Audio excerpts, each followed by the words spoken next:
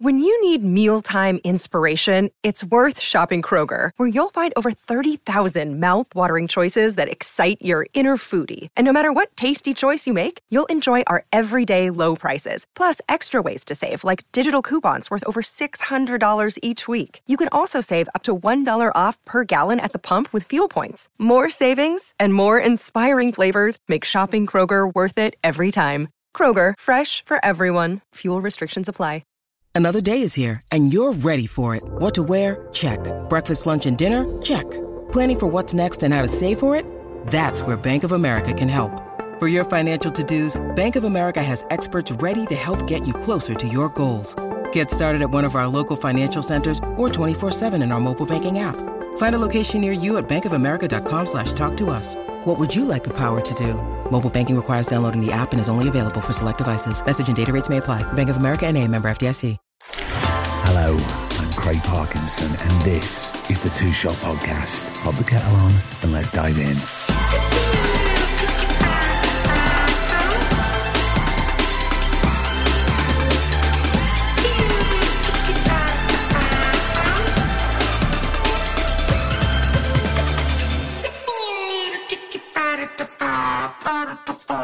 How the devil are you? Yes, well, it's not Thursday, but it is a new episode of the Two Shot Podcast, so it's very nice to be back. As you may be able to hear, which is why I'm going to keep this intro nice and short, I'm full of a stinking cold, so I'm not going to upset your ears too much with a big, long, rambly intro. That wouldn't be nice, would it? Just to check in and make sure everybody's good. Okay, nice. That's good. You were very quick on the draw. This week, we are joined by actor and author Rosie Day, and it's a great chat. She's fantastic company. We talk quite a lot about kind of growing up in the spotlight and being a child actor, and why now, as a young woman, she's sometimes still seen as a child, and she takes matters into her own hands with a one-woman show that spiraled, and she became an author. She sat down and wrote a book. Oh, my voice. Right, I'm going to go. There won't be an outro this week because I've got to work and I'm really paranoid of losing my voice. So take good care. I believe we will be back next week. I know I already recorded it. We will be back with a new episode next week. So until then, take care. Enjoy. This is the Two Shot Podcast with Rosie Day. I'll see you next week.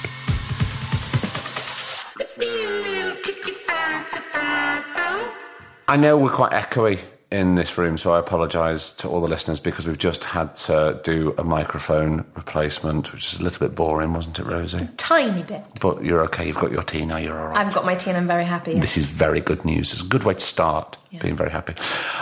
I am lucky enough to know friends who have taken the time and, with grit and determination, hunkered down and wrote a book. And I'm in awe, actually, because it's something that I don't have the discipline or imagination to do. But you did that. Where, and without being patronising, so young to go, right, this is what I'm going to do. How on earth did that come about? It was a joke, like everything in my life. It was an accident because I had been dared as an actor to write somebody a one-person play as a joke, and I did. And you did. And we performed like a little developmental run of it just before the lockdown happened, just before COVID. And we performed it, and somebody in the audience happened to have seen it and said, have you thought about turning this into a book? And then lockdown happened, and I had all this time to write a book. And then the book came out before we even did the proper run of the play, and it all became this sort of weird thing. So it was just a punter?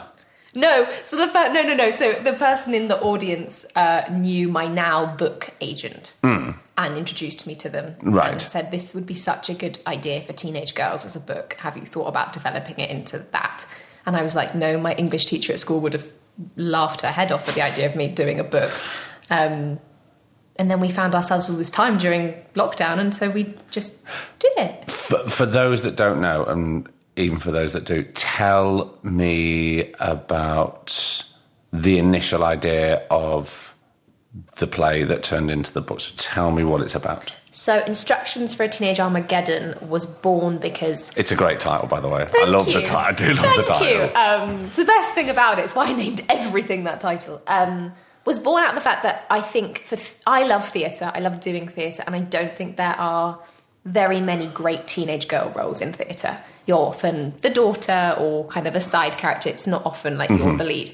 And I was doing a play at Trafalgar Studios, and the director went, well, go away and write me a one-girl play. There were all these amazing one-woman plays that were happening. Go write me one about a 13-year-old. So that's what I did. And I wrote this play that essentially was about a young girl whose sister had died due to an eating disorder. And she joins a wayward group of scouts. And it's how she sort of overcomes that and her adolescence and all the things that happened to her. And I just wanted it to be as realistic as possible in terms of what a teenage girl's actual experience is, because so often, and I say this with kindness, but so often when you have, older male writers, they give it a good go writing teenage girls. Of course. But, sometimes it's nowhere near what the actual experience is. Well, you can hear it, can't Yeah. you? It's like sometimes I remember doing a show many years ago that I won't name, and it was set in the north of England, and it certainly wasn't written by anybody that maybe hadn't even visited the north of England. But saying that, on the flip side, you have an incredible writer like Martin McDonagh, who wrote the play Hangman that I appeared in London years ago, and it's all set in a pub in Oldham. Yeah. He's never been to Oldham. And you'd never know. No, but you'd never know because he captured it so perfectly. Yeah. So maybe, with what I'm saying, it's just about the quality of the writer. I think that's often the case, 100%. Yeah.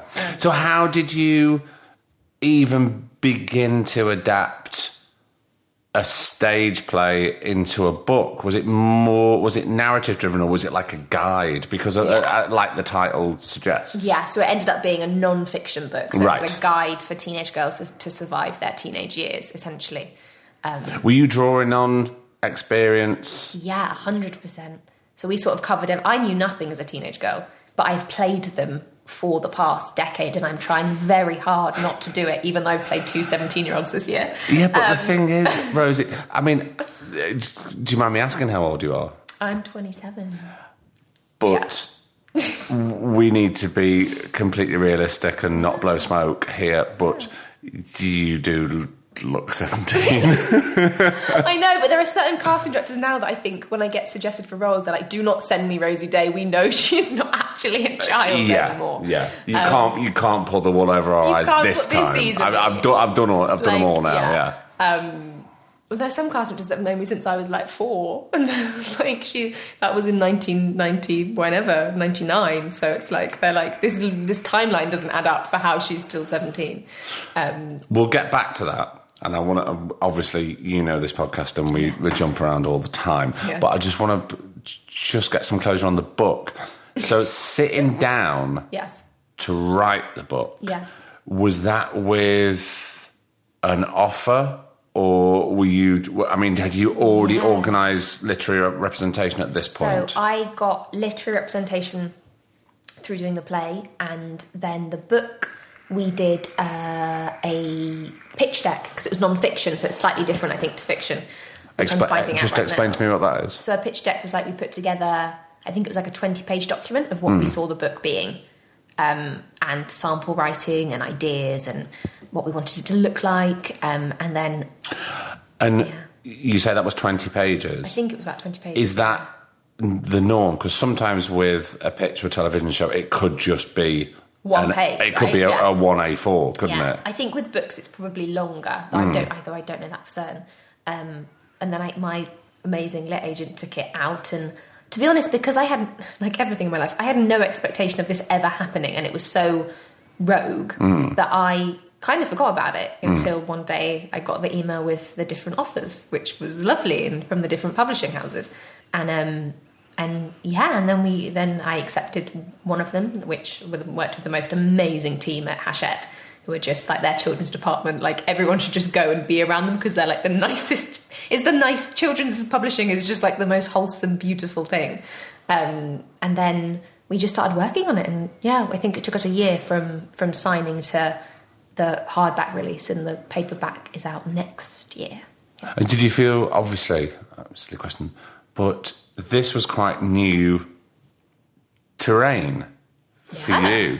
So did you feel like supported? And I'm just trying to think, because it's quite solitary. It's quite... And we were in COVID, so it was very And also, solitary. it was even worse, you know. Yeah. I don't want to go back and think about those Literally, times personally, but... Me and my cats. It was, I definitely did. It was a lot of work, I'm not going to lie. It was a lot of work and at times stressful, but it was something that was so different to acting. I think I really needed it. Yeah. And I found this love and this joy from doing it, and consequently we're doing other books now because of that one, and it's something that I feel really lucky to have discovered, I think, to have...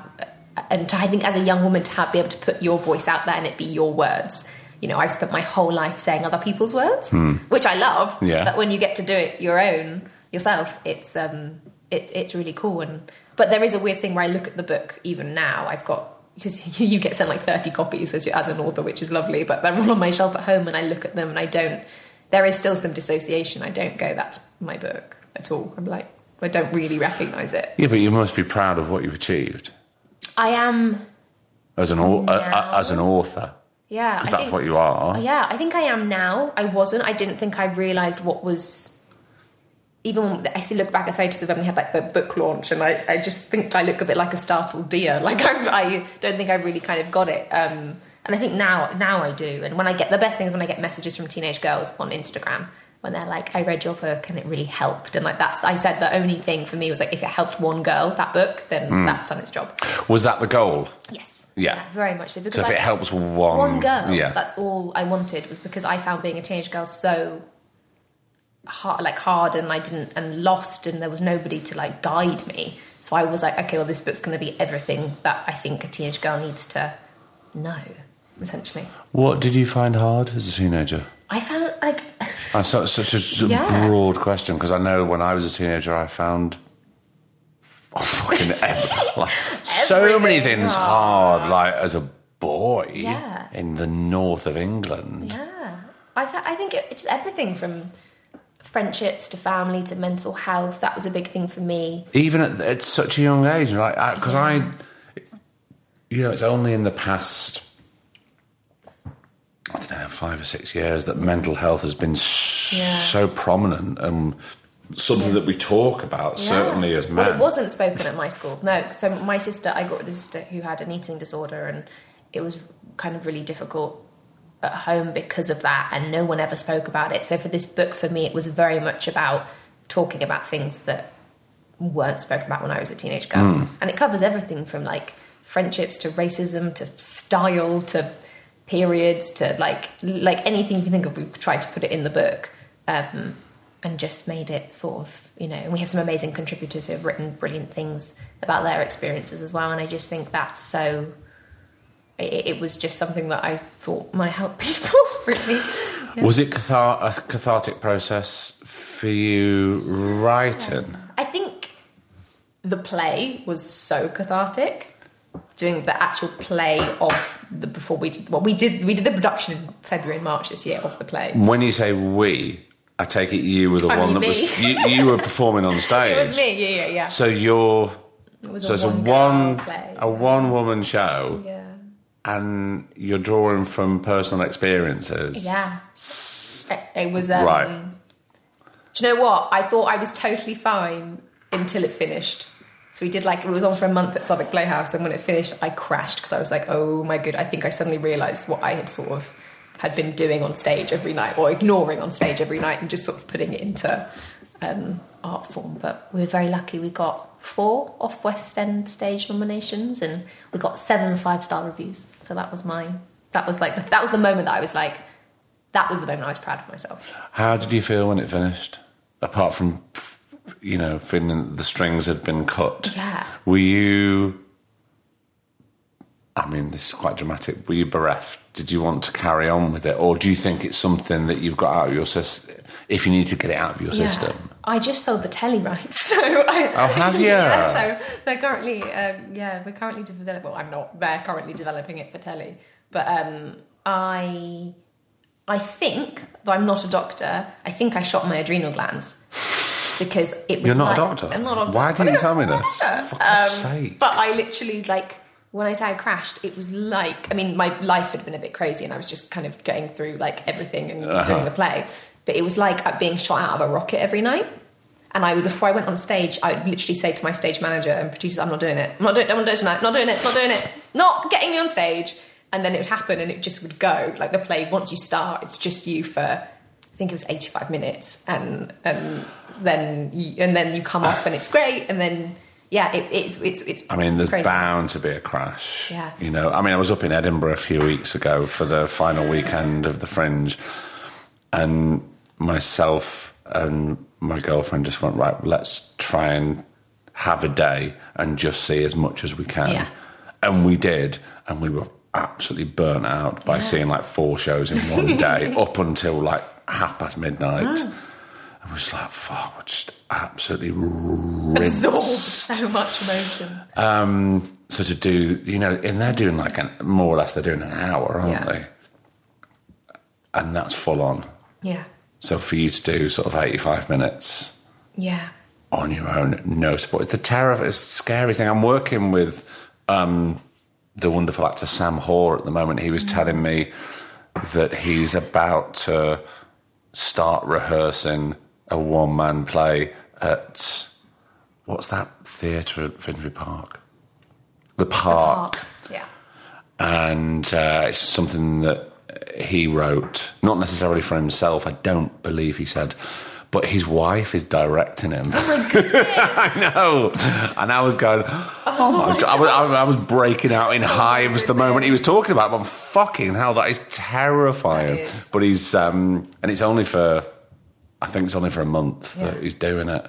I don't know how if I'm honest, I don't know how people would sustain it, people who do one-person plays for longer, because it is just exhausting. And also,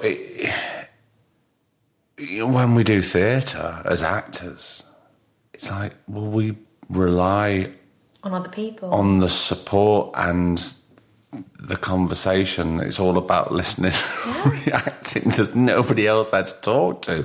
I mean, it's the dressing room, being in it. I just finished a play at Hampstead, and having a dressing room full of women, I can't even tell you how amazing it was to walk in every day and be like, "Hi, everyone," having been on my own in a dressing room, having to psych yourself up to get on stage. But it's very interesting because there's parallels there of being on stage on your own and then taking yourself off and writing the book on your own. Yeah. I'm a recluse with 5 cats. That's the story here. Yeah, I worry about the 5 cats thing. But you seem okay. Were there times either on stage or writing the book that you just felt this is possibly too much? There was a moment in the play, weirdly, because what happened is we'd done the developmental run and obviously things get changed.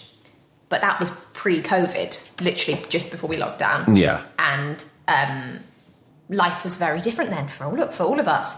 And I'd started going to therapy in September, just last September. And so by the time I came to rehearse Teenage Armageddon in January, February, I'd sort of done a couple of months of therapy. And suddenly all these things that I had written about and was fine doing in the developmental run because I was so oblivious to them and thought it wasn't based on my life, suddenly you're having to perform them and you're realising that, oh gosh, no, this is just parts of my life that I've subconsciously written into a play. And so there were moments where it was really there's a very difficult scene in it, and I found it incredibly hard to kind of rehearse and do because I suddenly realised what I'd put in the play, I guess. But there was a breakthrough point at some point, I'm sure. In the play? Yeah. Well, in rehearsals, yeah. Not necessarily in the play, but I suppose personally for you that you felt. Yeah, I can do. I've broken through there a little bit. Something that obviously, well, possibly terrified you a bit. Yeah. That you felt that you couldn't. Yeah. It's something it's interesting. I think apparently lots of actors are like this. I am rubbish at feeling my own emotions. I hate it. The moment I start to feel anything that's not good, or what I see as a negative emotion, I push it right down and just disconnect from it. So having to do it in a play and feel it and it be sort of you was very, I think, was very therapeutic, but was a new thing. Do you do that a lot? Push things down? Yeah, I do. Emotions. I hate feeling things. Yeah, 100%. Where does that come from? Probably from thinking that my feelings are a burden. My needs are a burden to other people. To other people. So I just don't. So I just pretend like everything's fine, and that comes from. I think it comes from what I call like the good girl complex, and that's from being a child actor. Explain to me about the good girl complex. So, like, when you grow up being a child actor, you are constantly having to be good, essentially. You have to turn up, you have to be perfectly behaved, you have to hit your mark, and you have to be the reason they don't go again. Or you don't get to work, you don't get the parts, you don't get to, and that feeds into this narrative of kind of young girls having to be people pleasers, essentially, because you want the job, and if you like being an actor, whether or not I did it, that age is irrelevant, but you like the attention, and so you develop this thing where everything is fine, everything's great, you're doing your job, you're smiling, you're so sweet to everyone, because it gets you more work, essentially. Right. And I've only just got rid of that, probably about 2 months ago. Literally, maybe 2 months ago. Hey, it's Kaylee Cuoco for Priceline. Ready to go to your happy place for a happy price? Well, why didn't you say so? Just download the Priceline app right now and save up to 60% on hotels. So whether it's Cousin Kevin's Kazoo Concert in Kansas City, go Kevin, or Becky's Bachelorette Bash in Bermuda, you never have to miss a trip ever again. So download the Priceline app today. Your savings are waiting. Go to your happy place for a happy price. Go to your happy price, Priceline. Your brain needs support, and new Ollie Brainy Chews are a delightful way to take care of your cognitive health. Made with scientifically backed ingredients like Thai ginger, L-theanine, and caffeine, Brainy Chews support healthy brain function and help you find your focus, stay chill, or get energized. Be kind to your mind and get these nootropic chews at ollie.com. That's OLLY.com. These statements have not been evaluated by the Food and Drug Administration. This product is not intended to diagnose, treat, cure, or prevent any disease. So, well, with that in mind, and we'll come back to suppressing emotions later on, because I'm sure I'll have something to say about that. I don't forget, Rosie. Don't forget. No, I don't forget. How did you get into it as one so young? So, were you aware of a child, as a child, that you could act, or was this something you were encouraged to do? Yes. So my sister was one of those. How old's your sister? My sister's 3 years older than me. Right. And she came out of the womb. She's 12. She's 12, yeah. She came out of the womb singing, dancing, acting. Okay. She was one of those kids that just had a really natural talent for performing. And she went to like a Saturday stage school, and there was an agency, and she got a part on a BBC series, and they needed a little sister for her. Okay. And she was doing some auditions with some other girls to play her little sister. Yeah. And cut to, there was an actual little sister sat on the sofa, and the casting director, I can't remember this, the story goes, the casting director bent down and went, "Hello, Rosie, do you want to do some acting for us?" And I went, "No, acting's stupid, why would I want to do that?" At 4. I mean, 100% you're right. I was right at 4. Nobody listened. So knowledgeable at 4. Why did no one listen to that 4-year-old that was like, no? And we still say it now, and no one listens, and we carry on.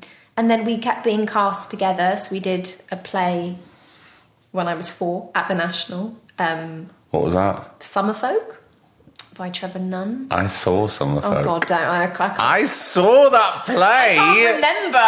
The only thing I remember, and this came back to me, when I was just at the Hampstead, standing backstage and I was waiting for my cue light to go green. Yeah. And I suddenly had this memory come back of me being 4, stood by the side of the stage waiting for the light to go on and going, I'm playing a character called Anya. Like, knowing that at 4. And then I would do the play, I would be put in my pyjamas, and we didn't live in London. It was like a 2-hour journey. I'd then be put in a car and driven home and went to school the next day. Where were you living? We lived down in, at that point, not in London, like south. What, Yeah. Brighton, south? Like, I was about to say Oxford, but that's not south, is it? No. Like, geography is not my strong point. Okay. South of London. Yeah, like a long car ride away. Okay. Yeah, we lived in like the Oxford area. Yeah, so not near London. And then, yeah, that's what... And I never really thought anything of it until now my friends have 4-year-olds. And you see them and you're like, oh gosh, you are so tiny. Yeah. You're such a little human being. Baby, you're just out of being a toddler at 4. You're a little bambino. Literally. And how are your parents with this? So my parents aren't in the industry, never were. No. My dad really, he was very supportive, but didn't have anything to do with it. He worked full-time in London. What did he do? He still works for Lloyds, not the bank, the insurers. I get it wrong. Okay. I don't really understand what he does even now. Okay. And my mum was the one that I guess arranged it all. But, you know, it was very much a sort of me, like I just kept doing it and they facilitated it, I guess. Did you want to keep on doing it? It's interesting being in therapy, isn't it? Like you learn. I mean, some people do say this is like a therapy session. Yeah. So yeah, it can't. I suppose I know what you mean. When I got older as a teenager, I suddenly realised what acting was, and I really liked it. When I was a little girl, I liked that I hated school. So I loved the fact that I got to not be at school. Right. And I was surrounded by adults, and let's face it, most actors are lovely, and I got, was so spoiled. You say that? No, they are. Like, I was so spoiled on Yeah. set, and I was so, all the photos of me as a child actor, like, my feet aren't touching the floor, like, I'm picked up, I'm cuddled, do you know what I mean? I'm cuddled, like, I was so sort of well looked after as a little person. And then I think as I got older, I learned that I liked it, but I think it's an attention thing. When you're little, you like having the attention. And I wasn't one of those kids that was an actor kid. I was hired because I was cute and I could say lines quite naturalistically. Yeah. Like, yeah.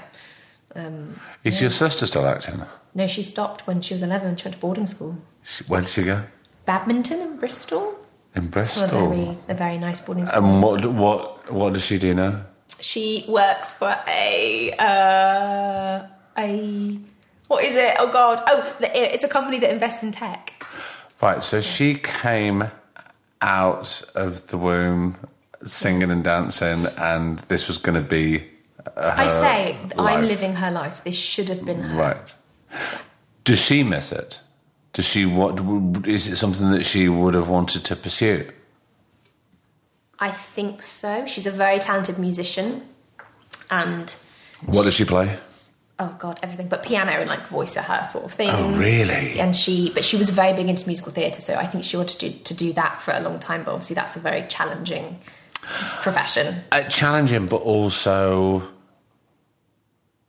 I think I have friends who have had careers in musicals. And they're athletes.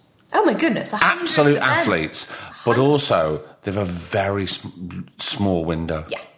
Of how long you can, how long you can go. Yeah. Because, you go over, as a man, you go over a certain age in your 30s, you're not a leading man anymore. And then you've got to wait to get those big sort of character parts. And also... leading lady, I bet I don't know for certain, so I'm pulling it out of the air, but after a certain age in your 20s, it's gone. Jenna Russell, who I adore, is a very good friend of mine, was on this podcast, is one of those actors who still carries on in musicals and plays but she's grown up doing it. Yeah. And still gets the parts. Yeah. You know, she's current. I bumped into her the other week. She's just I can't even speak. At Chichester. It's quite hard to say.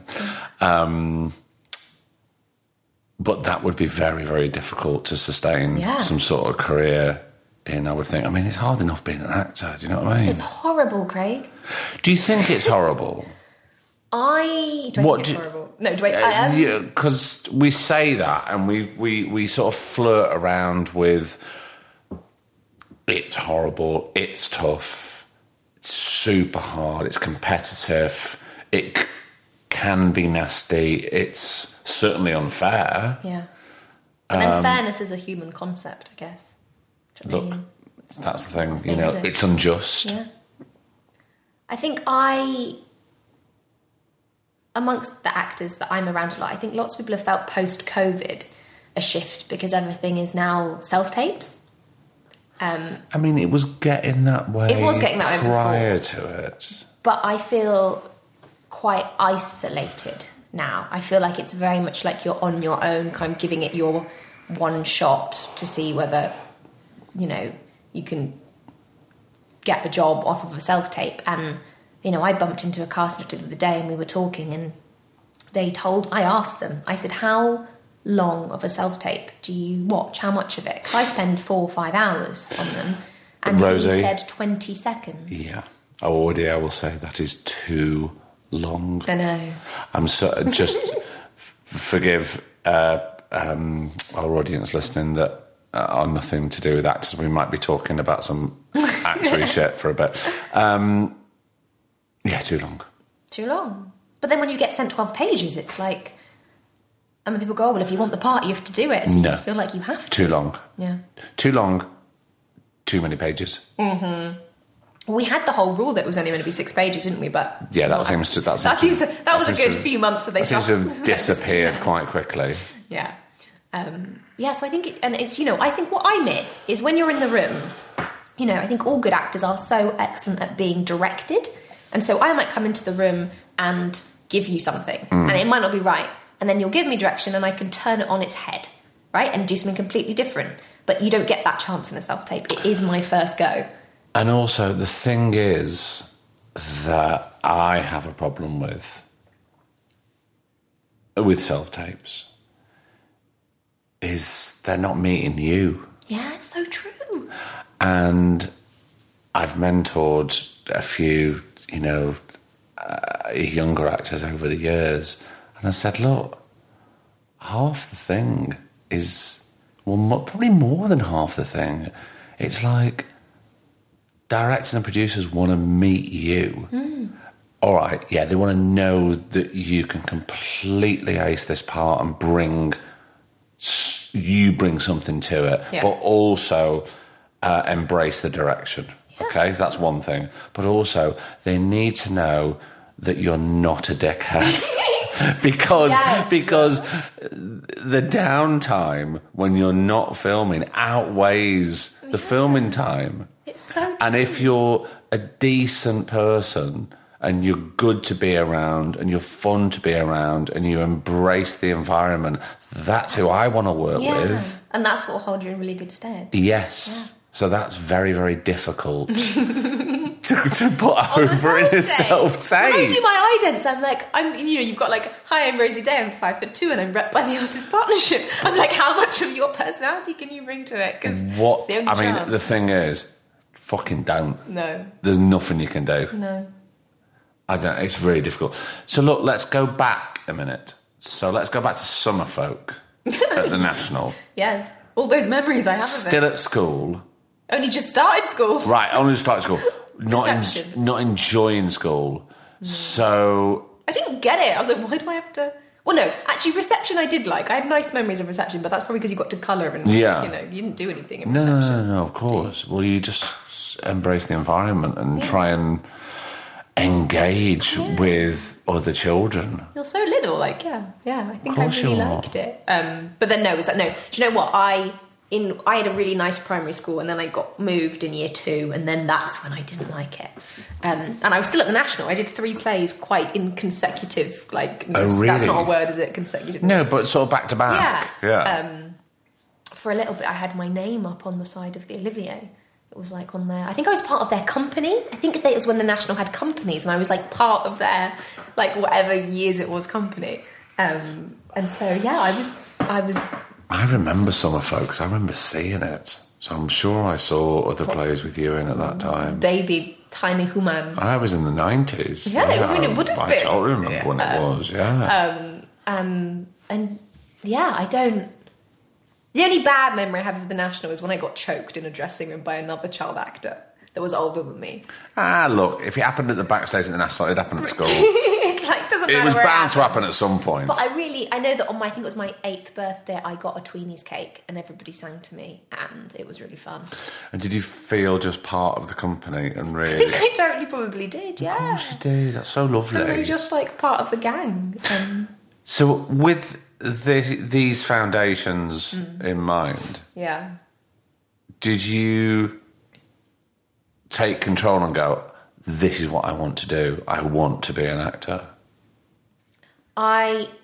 When I was about, I've said this quite a lot, and I hope she doesn't mind me because I say it all the time. I'm sure she won't. I did a TV show when I was 13 with Saran Jones. I played her daughter. Okay. And what was that show? It was a medical drama called Harley Street. Harley Street, remember Harley Street. It was about a private medical, practice. Well, of course it was. It was on a Harley Street. And working with her and seeing what she did, terrifying. I think she was only a year older than I am now. But seeing her act, it was the first time that I was like, I want to be you. I want to do what you do. I was so in awe of her. Completely inspired. Yeah, still am to this, to this we day. want to work with the best people. And she is. And we want to be inspired by the best people, and that's how we keep on trucking. Yeah. So, yeah. And that was my first memory of being like, I want to... Oh, no, I did do a kids' show called Burner's Watch about a boy that could stop time. And apparently...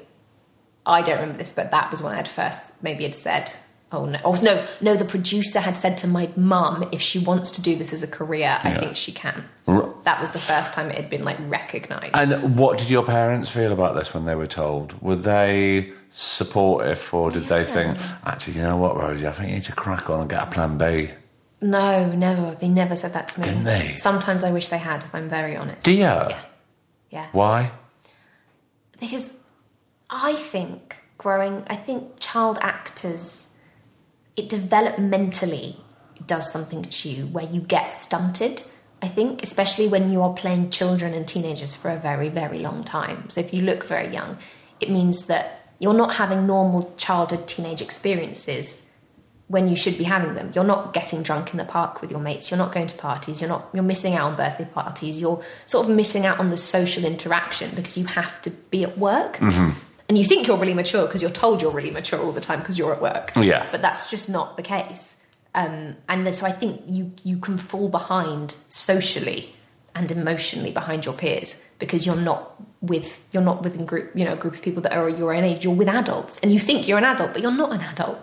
And I always say, in no other life do we have child anything. So you haven't got a child insurance salesman, you don't have a child doctor, but we have child actors and they're so celebrated. And I do think that's why very famous ones in America, as we've seen, have a period of time where they end up... Broken. Yeah. And if I'm being very honest, I've not met a child actor that's not a bit broken. That's in this country, and I include myself in that statement. Because I think you don't grow up normally. When do you think you were broken? Or unsupported? Or can you not pinpoint it? I think I found going away from home really hard because I had to go. Obviously, we didn't live in London. Most things were filmed. Actually, quite a lot of stuff that I did was filmed up in Leeds or Nottingham, or it was very far away. Yeah. And I think when you're little, I just remember Sunday nights before, when you have to go on a Sunday night to film on a Monday, I'd feel so sick and so sad because I believe in my mum. I loved my mum so much. And I had that separation anxiety. I think was really bad. And then you're at school, and I've never met a child actor that hasn't had a bad time at school because it doesn't go well. You know, if you're the kid that's on telly, you're not popular. You're it's the other way around. So I think it can affect you, I think, in lots of ways. And actually, I was at dinner the other night with some friends who I hadn't seen for a long time, and some friends of friends, and they were asking me lots of questions about Teenage Armageddon and acting and stuff. And I suddenly heard myself say it. I suddenly went, my whole life, the only thing anyone's wanted to talk to me about is acting. What was I doing next? What jobs was I working on? And I suddenly said that, and I realised the truth in that, I think. Because I wasn't a famous child actor, but I worked consistently. Consistently.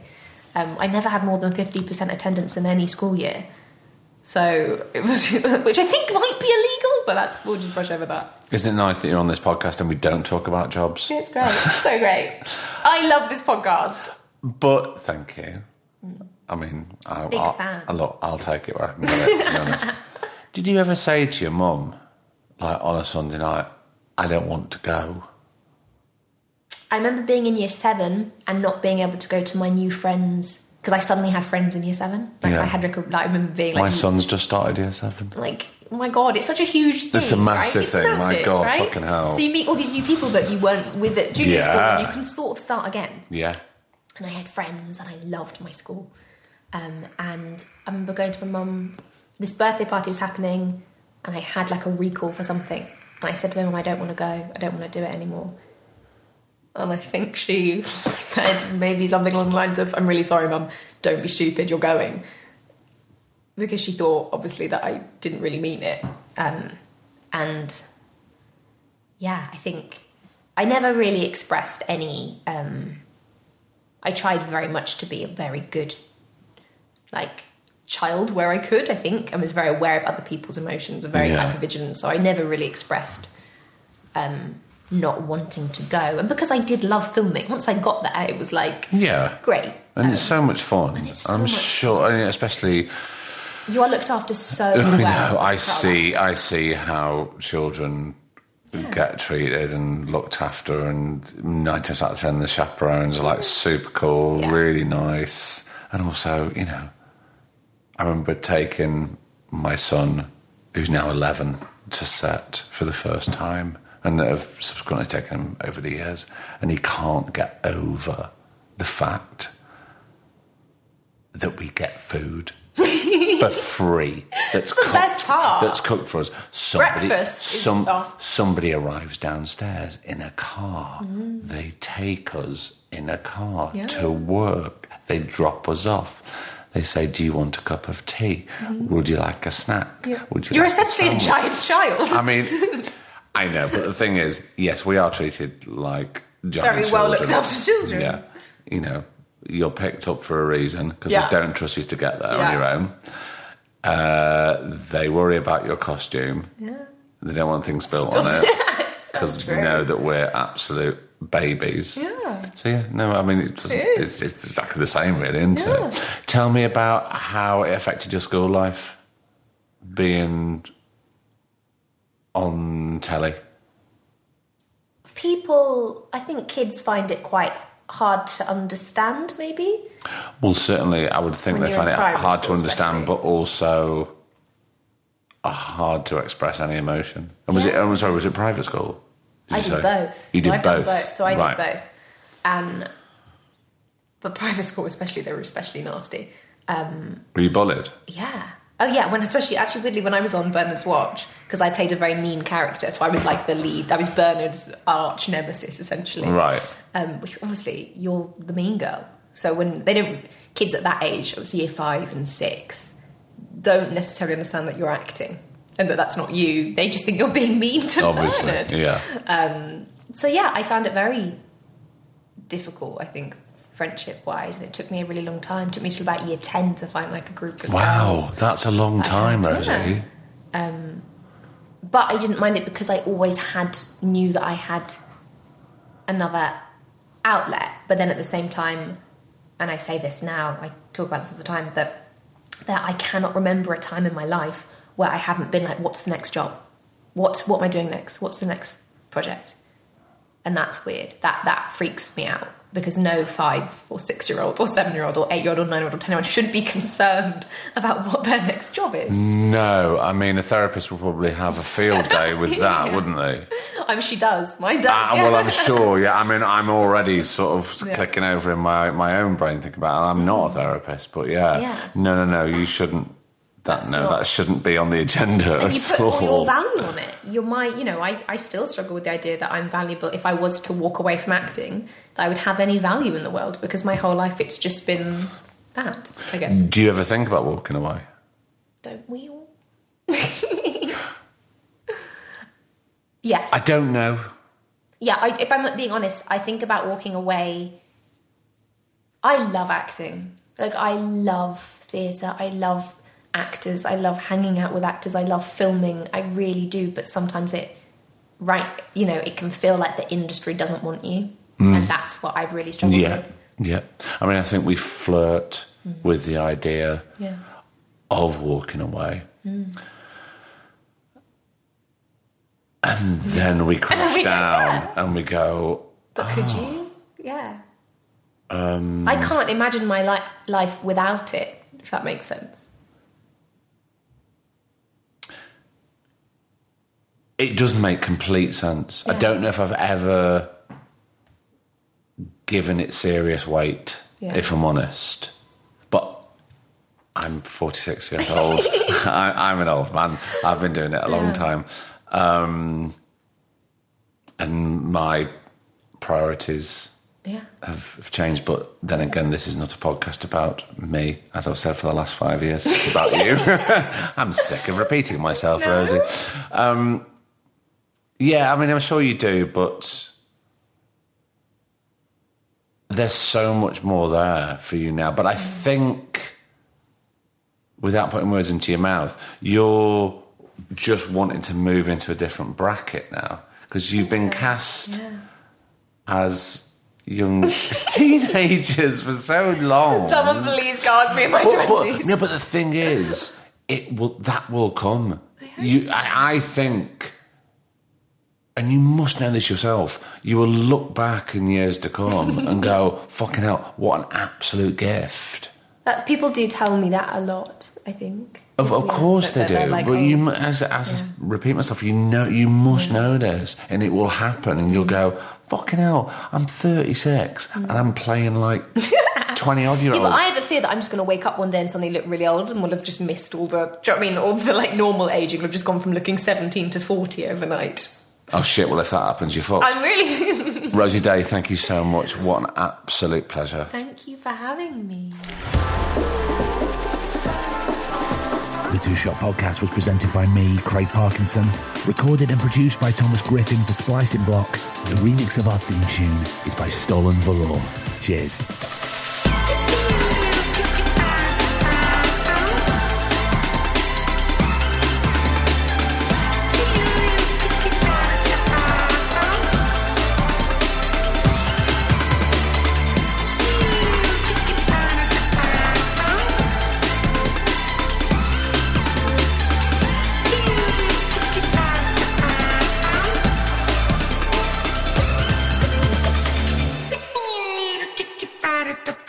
Out at the far.